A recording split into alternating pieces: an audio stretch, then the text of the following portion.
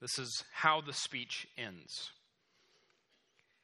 If we shall suppose that American slavery is one of those offenses which, in the providence of God, must need come, but which, having continued through his appointed time, he now wills to remove, and that he gives to both North and South this terrible war as the woe due to those by whom the offense came, shall we discern therein any departure from those divine attributes which the believers in a living God always ascribe to him? Fondly do we hope, fervently do we pray, that this mighty scourge of war may speedily pass away. Yet if God wills that it continue until all the wealth piled by the bondsmen 250 years of unrequited toil shall be sunk, and until every drop of blood drawn with the lash shall be paid by another drawn with the sword, as was said 3,000 years ago, so still it must be said, the judgments of the Lord are true and righteous altogether. With malice toward none, with charity for all, with firmness in the right, as God gives us to see the right, let us strive on to finish the work we are in, to bind up the nation's wounds, to care for him who shall have borne the battle, and for his widow and his orphan, to do all which may achieve and cherish a just and lasting peace among ourselves and with all nations. This is how President Lincoln finished his second inaugural address. Lincoln knew on some level that the fate of his presidency and the fate of the nation in which he presided over was ultimately in the hands of God.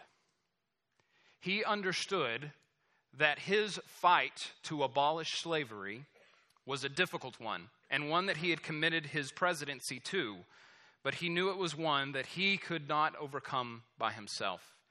It must be the Lord who works. He also probably understood that on some level that this fight might one day claim his life.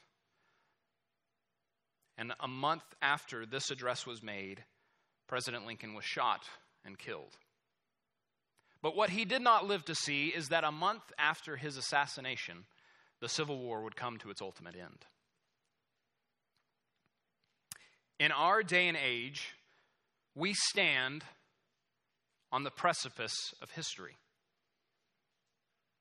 And we are in the same place as Lincoln. We are in the hands of God. And it doesn't matter what president takes the throne. It doesn't matter what rulers preside over us. At the end of the day, we find ourselves at God's mercy. And we find ourselves at God's mercy because ultimately God is in charge of the rulers because God has established the king. And we read this morning in Mark chapter 1 the inauguration of that king. The king that would come to be established not for 4 years, not for 8 years, but for eternity.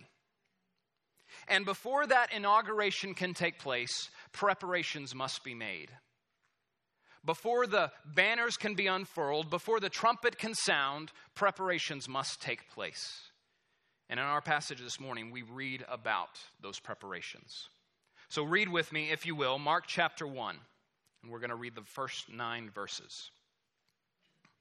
The beginning of the gospel of Jesus Christ, the Son of God. As it is written in Isaiah the prophet, behold, I send my messenger before your face who will prepare your way. The voice of one crying in the wilderness, prepare the way of the Lord, make his path straight. John appeared, baptizing in the wilderness and proclaiming a baptism of repentance for the forgiveness of sins. And all the country of Judea and all Jerusalem were going out to him and were being baptized by him in the river Jordan, confessing their sins. Now John was clothed with camel's hair and wore a leather belt around his waist and ate locust and wild honey. And he preached, saying, after me comes he who is mightier than I, the strap of whose sandal I am not worthy to stoop down and untie. I have baptized you with water, but he will baptize you with the Holy Spirit. In those days, Jesus came from Nazareth of Galilee and was baptized by John in the Jordan. Let's pray. Father, I ask this morning that you would use your word, that you would use these 9 verses, scribed thousands of years ago, to direct our paths today. May you shape the words that I speak so that they conform to your will and to your plans for us as individuals under Christ, but also for us corporately as Fisherville. We know that we are in your hands and at your mercy, and so we ask that you would be merciful to us. Speak to us this morning, and we pray these things for the sake of Christ. Amen. This morning, I hope that by the end of it, you will remember this, that the installment of King Jesus brings God's people hope because he provides salvation from judgment. The installment of King Jesus brings God's people hope because he provides salvation from judgment. And we're going to look at this in a couple of different ways. First, we're going to do a quick overview of why Mark is writing. What's he writing and how he compares to Matthew, Luke, and John. Next, we're going to look at the one who comes before, the one who is to make the preparations. And then we're going to end talking about the one who comes after, the one who we are all here for today. So, let's talk about Mark real quick. So, Mark was not an eyewitness to the events of Jesus. Mark probably wrote this book about 20 years after Jesus had ascended into heaven. He was also likely a scribe of Peter. So these are the events of Jesus from the perspective of Peter. And the reason we believe that this to be true is that most of the events that involve Peter in the book of Mark are very vivid and very clear, as though the person who is dictating to Mark was an eyewitness, maybe even the participant himself. And so we have the book of Mark as an overview of what Jesus went through in his life. Now, Mark is not writing to Jews. Matthew and John are both written to Jewish audience. Luke and Mark are both written to non-Jewish audiences. Mark is likely writing to a group of Romans. And his purpose for writing is to show the work that Christ has come to accomplish. And so, unlike the other Gospels, there's less time spent on the teachings of Jesus and more time spent on the actions of Jesus, what Jesus has come to do. And Mark writes at an incredibly rapid pace. He moves from one story to the next, just like that. The phrase immediately is used 41 times in this book, just to give you an indication on how quickly he's writing. And immediately Jesus rose, and immediately Jesus went out, and immediately, and immediately, and immediately. So if you read through Mark, you're going to have to buckle your seatbelts because it goes really, really quickly. But his main focus, again, is on the works of Christ. And his intention is not just to show what Christ is doing, but also to show how Christ is redeeming. How his work is connected directly with his redemptive work. And we see this a lot of different ways. One of the key ways that we see this in Mark chapter 10, it says this, "For even the Son of Man came not to serve, or not to be served, but to serve, and to give his life as a ransom for many." So Mark highlights how Jesus is coming to serve and to ransom and to redeem. And his first statement here in the passage that we just read also makes clear as to his goal of his writing. This is the beginning of the gospel of Jesus Christ. He wants his readers to know the good news that Jesus is bringing. And so he starts with this very clear statement. Now, how does Mark differ from the other 3 gospels, the other 3 accounts of the life of Jesus? Well, like I suggested, Matthew and John are written to Jewish audiences. Matthew begins with a genealogy, begins with the family history of Jesus. And the reason he does this is to show that Jesus is the descendant of Abraham and the descendant of David, the rightful heir to the throne of David, but also the fulfillment of the promises of Abraham and of David. When we go to John, also written to a Jewish audience, he begins with claims about the deity of Christ.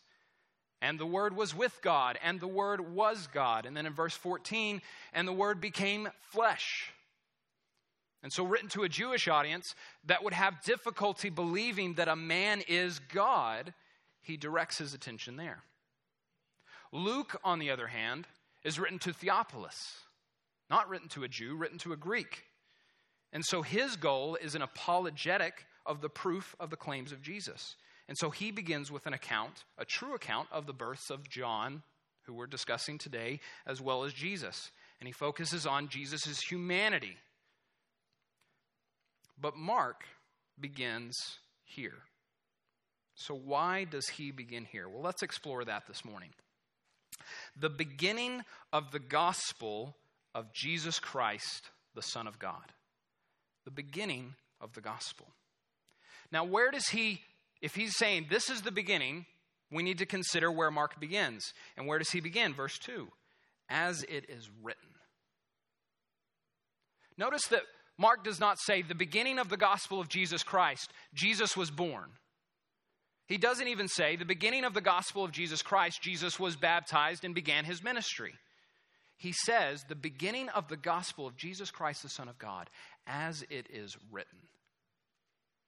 See, the beginning of the gospel does not just begin when Jesus enters the scene.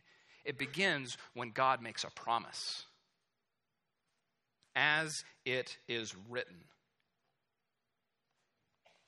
Now he says, as it is written in Isaiah the prophet. So this prophecy that Mark is bringing to mind is an Old Testament prophecy. And what he's saying to us, what he's signaling to his audience, is that the good news is rooted in a promise of God. And if a promise of God, then the Word of God. See, the good news is a promise, and if our hope is rooted in our promise, then our hope is rooted in the very words of God. And this has so many different nuances to it. Where we find our hope in the Word of God? Well, we find our hope in the very words that God says. If we begin reading our Bibles from the book of Genesis, and we realize that the sin and the depravity of Adam and Eve we share in, then our hope is found when God promises that our enemy will be crushed. Our hope is found in God's promises, in God's Word. Our hope is also found in the incarnate Word of God, Jesus himself. And our hope is also found in the complete canon of Scripture. Because we would confess that this is sufficient for life and godliness, so this is also sufficient for our hope. So the beginning of the gospel of Jesus Christ, the Son of God, begins with a word from God. Now, what word does Mark pull out here? As it is written in Isaiah the prophet, behold, I send my messenger before your face, who will prepare your way. The voice of one crying in the wilderness, prepare the way of the Lord, make his path straight. Now here, Mark is drawing upon two separate prophecies. Okay? Now he says Isaiah the prophet. Other translations or other manuscripts might even say, as it is written in the prophets. Okay?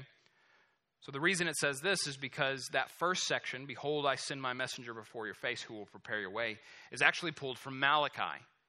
Malachi chapter 2 says this, you have wearied the Lord with your words, but you say, how have we wearied him? By saying, everyone who does evil is good in the sight of the Lord, and he delights in them. Or by asking, where is the God of justice?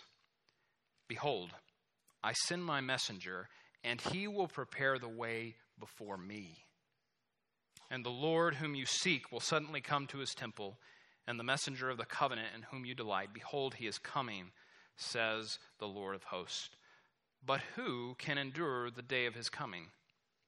And who can stand when he appears? For he is like a refiner's fire and like fuller's soap. He will sit as a refiner and purifier of silver, and he will purify the sons of Levi and refine them like gold and silver, and they will bring offerings in righteousness to the Lord. Did you notice the slight change between what Malachi is recording here and what Mark is recording over here? So what Malachi says, "Behold, I send my messenger, and he will prepare the way before me." Yet Mark records it slightly differently. "Behold, I send my messenger before your face, who will prepare your way." So in one passage, we have God speaking of himself, and then in another passage, we have God speaking of another who will come. So that, and in this section of Malachi, Malachi's prophecy concerns God's people facing judgment. You'll notice at the beginning of that passage that they are questioning God and questioning God's judgment of them, and saying that even though those who do evil are blessed in the sight of God, but where is God's justice? So they're questioning God, but God says, "I will send my messenger." And so Malachi's prophecy is about God's people facing judgment and what he's going to do to save them. And the way he's going to do to save them is through judgment, okay? "For he is like a refiner's fire." But even before that, who can endure the day of his coming? Who can stand before him? "He is like a refiner's fire, like fuller's soap. He will sit as a refiner and purifier of silver." So there's this idea of fire and of judgment, but that is the way that God is going to bring the salvation of his people. And so now we need to look at the second prophecy. So that's the first part out of Malachi, but the second part, the voice of one crying in the wilderness. This comes from Isaiah chapter 40. It says this, "Comfort, comfort my people, says your God.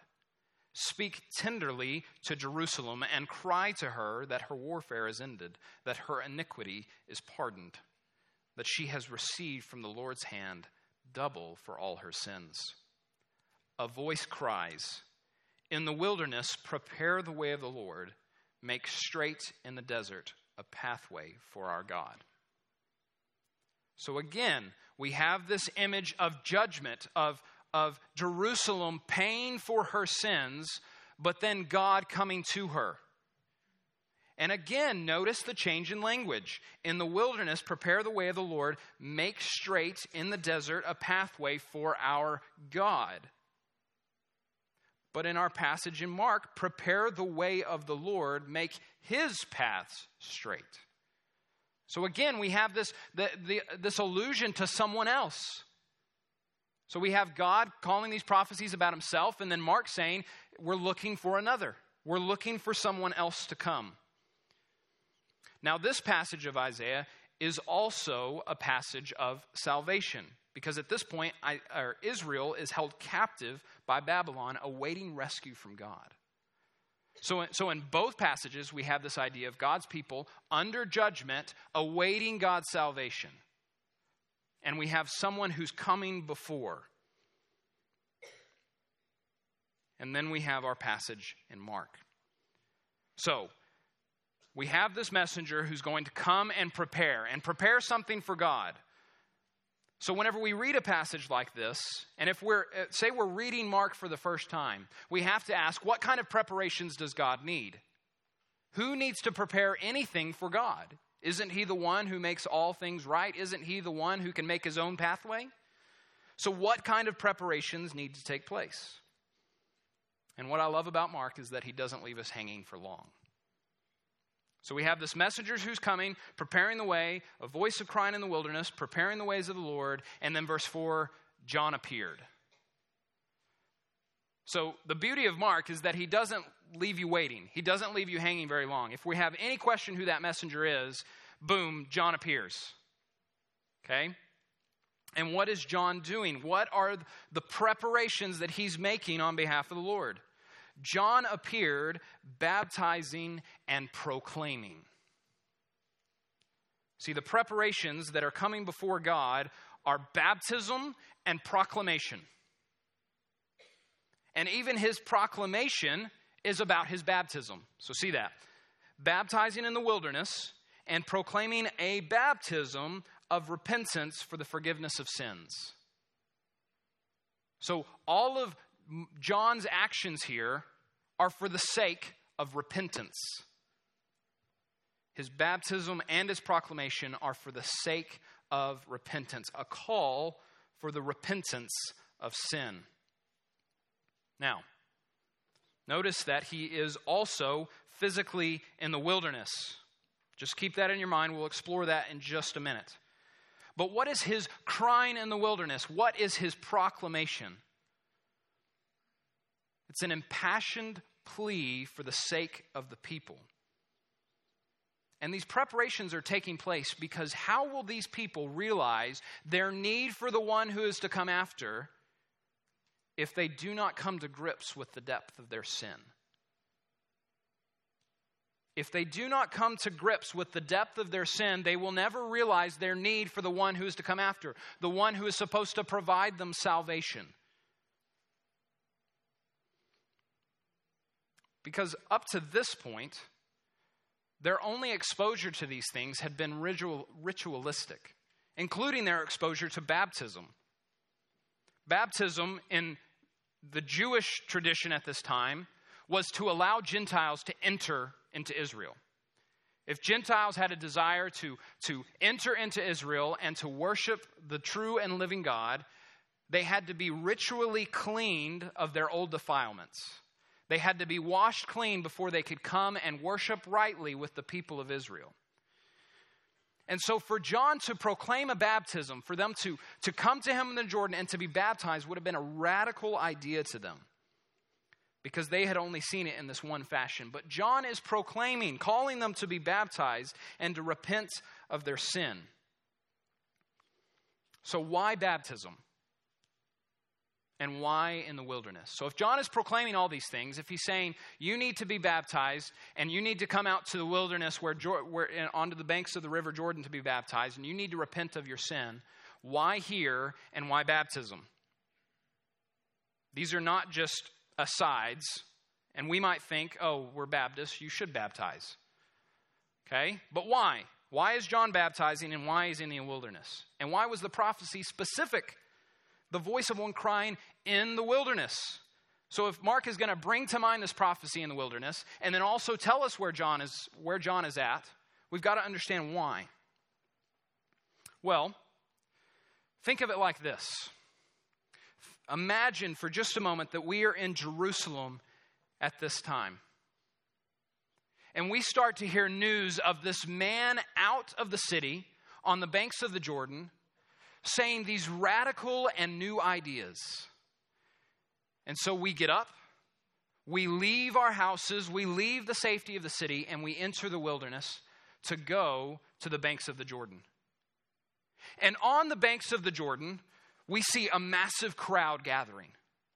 Crowds of people from our neighbors to people who live across the country, all gathering to hear what this man has to say. And then we see this man begin to take people from the banks into the river and to baptize them. This would have called to mind of just the average Jew the signs of the Exodus. They would have seen this exit from their own homes into the wilderness, into the waters, to be carried through water by someone else. All of these visual reminders are of a past exodus, but they are also physical signs of a new exodus, that has come to be saved not from a land of slavery, but to be ransomed from a heart of slavery. So it's quite possible that many would have recognized these signs and these symbols. But it's also possible that if they hadn't realized it, if to this point they're still not clear what they're seeing, it's also very likely that John is bringing to mind these things and verbally reminding them of where they're standing, why they're here, and why they're at the Jordan. Because it's obvious that John had a sense of his position. John had a real sense of his role. And why do we think that? Well, because of his attire. Now, John was clothed with camel's hair and wore a leather belt around his waist and ate locust and wild honey. This is not just a side. This is not just an anecdote. This is, oh, and by the way, this is how John was dressed, just so you can paint a mental image. No, Mark is making these things very clear because John is in the appearance of Elijah. We read in 2 Kings that Elijah was wearing a garment of hair and a leather belt. And so if all these other signs had not made it clear enough to John's audience of who he was and what he was doing, his physical attire was another level, another layer here to make this image clear of what is occurring and also the significance of what is occurring. This is not just a radical preacher who has come up with this new idea, but they would continue to see these signs and, man, I've been taught about these things all my life. I've heard these things from when I was a young child. And now I'm seeing some of these things take place. Now, if there was any question as to whether John's message was effective, Mark makes clear that it absolutely was. Go back up to verse 5. And all the country of Judea and all Jerusalem were going out to him and were being baptized by him in the river Jordan, confessing their sins. See, it's one thing to leave your home to see a unique guy, to hear preaching that just, it's the talk of the town. Hey, have you seen the guy out by the river who's shouting at these hordes of people? And then they're going into the river willingly to be dunked underwater by him? Have you seen this guy? So it's one thing to just spark the interest and be like, oh, I got to go see that. That's worth a Saturday night. And so they go and they see him. But then it says next, and then they were being baptized by him. So something about his message is getting to the point where, okay, I've got to go in the water with him now. But then Mark takes it one further. They're not just being baptized by him, but they're confessing their sin. If there was any question as to the effectiveness of John's message, Mark makes clear that it's having an effect. Because not just they're going to him, not just they're being baptized by him, but they're confessing their sins to him. And what is Mark's whole purpose? What is John's whole purpose? To call for the repentance of sin. And how will these people realize their need for the Savior? When they realize the depth of their sin. Just the mercy of God to use all of these circumstances, all of these signs, the message of John, to soften the hearts of the people. This is the response, to be baptized and to confess their sins. But John realizes that his purpose doesn't end there. His purpose doesn't end with, well, if I just get these people aware of their sin, then I've done my job. He realizes that his purpose extends further. His purpose extends as a signpost. Verse 7. And he preached, saying, after me comes he who is mightier than I. See, John realizes that he is the one who comes before, but his work is nothing if there is no one that comes after. After me comes he who is mightier than I. So let's talk real quickly about John's description of this one that comes after. So he begins with the thought of his worthiness, of the worthiness of the one who comes after. The mightiness. After me comes he who is mightier than I. And so John describes this man as mighty. And we get an idea of what he's trying to say. It's not just a matter of, well, this man is strong and physically, built and has a large stature. He's not mighty in those ways, but he's mighty in a different way. In the book of John, we get this recording of John's statement. John bore witness about him and cried out, "This was he of whom I said, he who comes after me ranks before me, because he was before me." See, John understands the mightiness of the one who is to come after him because he understands the deity of the one who is to come after him. He understands this man that I'm pointing to, this man that I'm drawing attention to, is more than just a mere man. He is God in the flesh. He is the one who comes after because he was the one who came before. He is the Son of God. And so the readers of Mark, again, let's just imagine for a second that we're reading Mark for the very first time. And we hear this testimony about this man who is mighty, and then this man comes on the scene.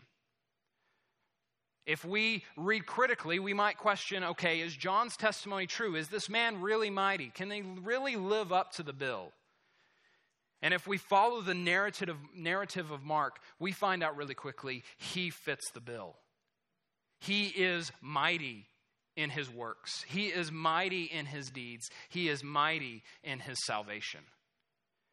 Because time after time, Mark shows very clearly Jesus is the one performing the redeeming work, redeeming sinful man unto himself to ultimately redeem creation unto himself. And so, reading the book of Mark, we get finished and we can say, yes, this man who comes after John is indeed mighty. But he goes on. He doesn't just describe his mightiness, he also discusses his worthiness. After me comes he who is mightier than I, the strap of whose sandal I am not worthy to stoop down and untie. Now again, to understand these visuals, we have to put ourselves in the place of Jews at this time. Okay? To touch someone else's feet was an act of uncleanliness, both spiritually and physically. Okay? Because people's feet at this time were absolutely disgusting. Okay? They walked in sandals wherever they went, and they stepped in whatever they might step in that might be on the road. I'll let you draw your own mental images about what that might be. Okay? But no paves. There's donkeys and camels and every other type of livestock. Okay? And so what John is doing is he's creating this mental image. I am not worthy to touch this man's feet, to untie his sandals. Even though he stepped in the muck, even though his feet might be smelly and gross, I'm not even worthy to bow down before this, to be in the lowest position possible, and to serve this man. I am not worthy. Charles Spurgeon says this of John's account.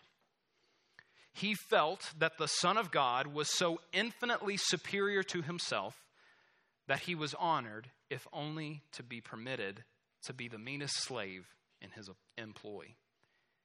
He would not allow man to attempt comparisons between himself and Jesus. He felt that none, for a moment, could be allowed.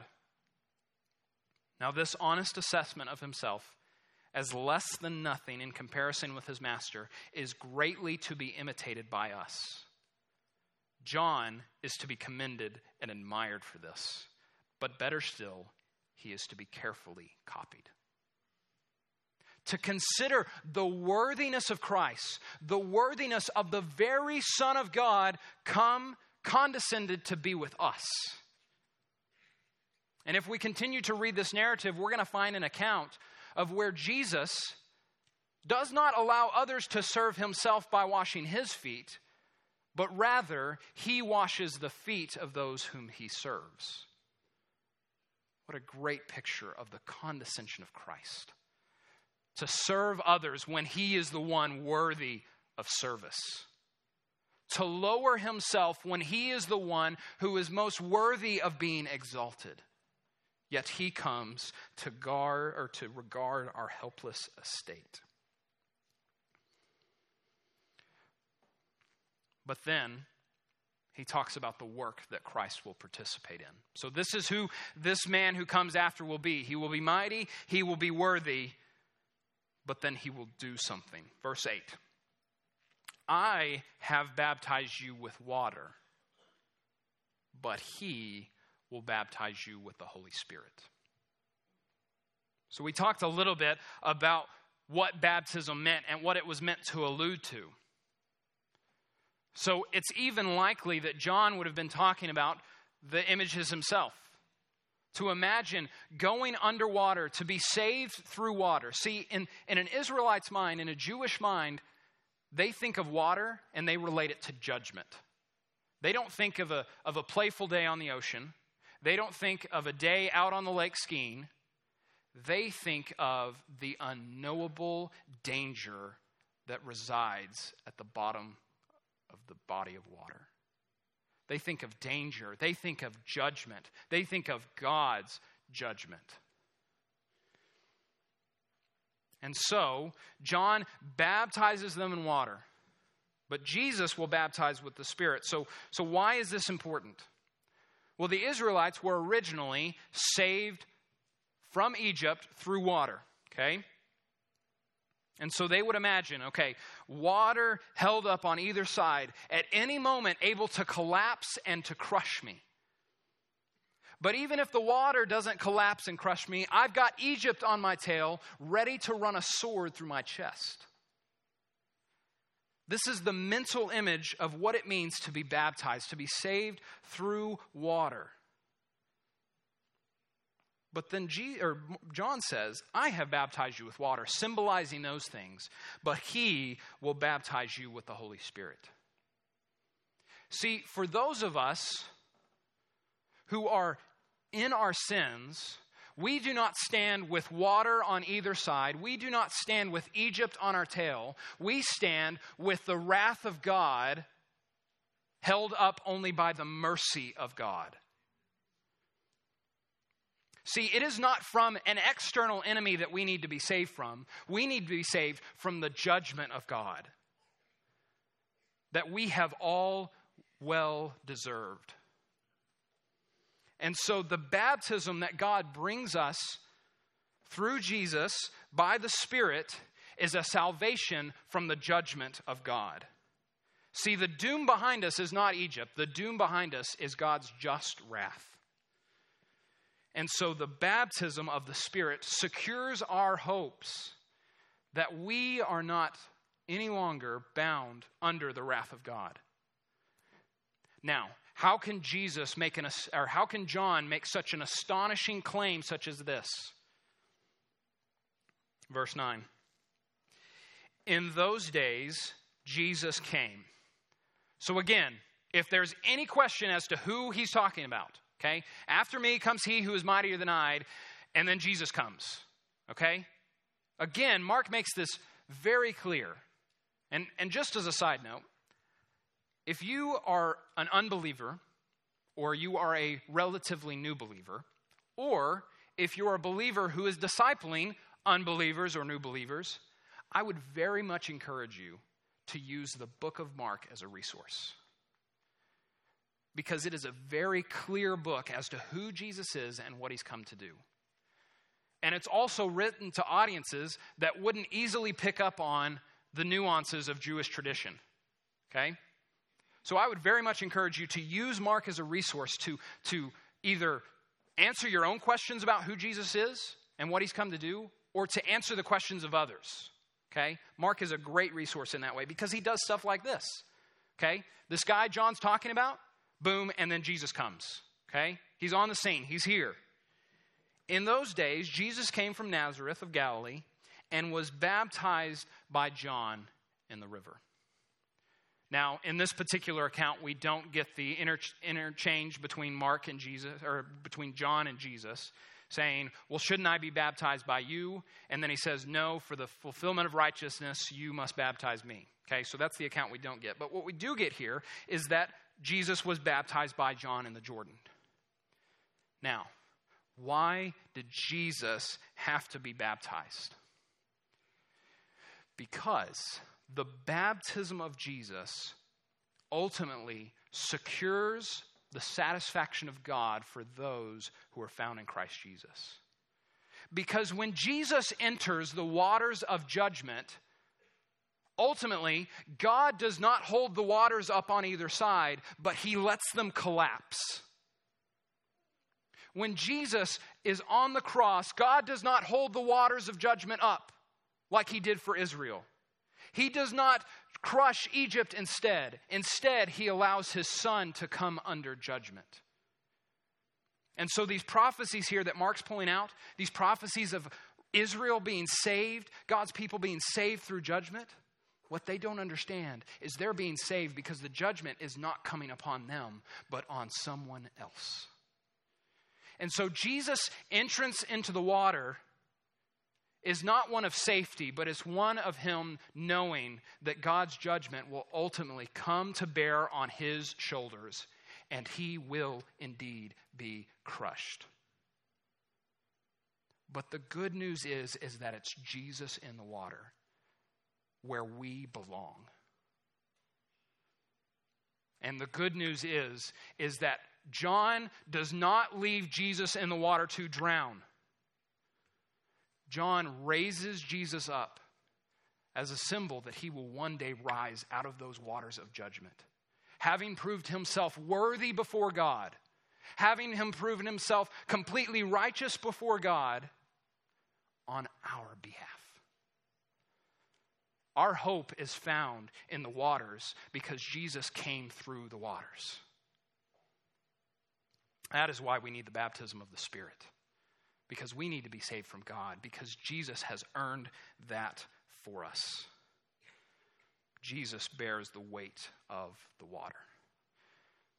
And so I would encourage you this morning to consider those things. As a believer, consider how Jesus has borne your punishment.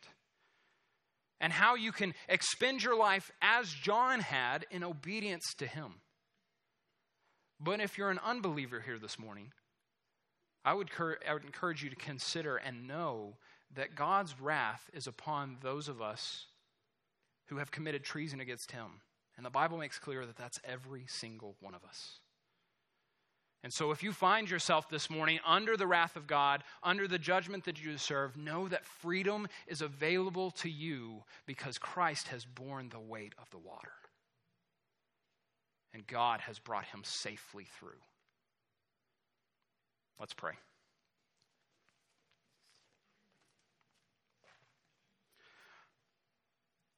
Father, your goodness to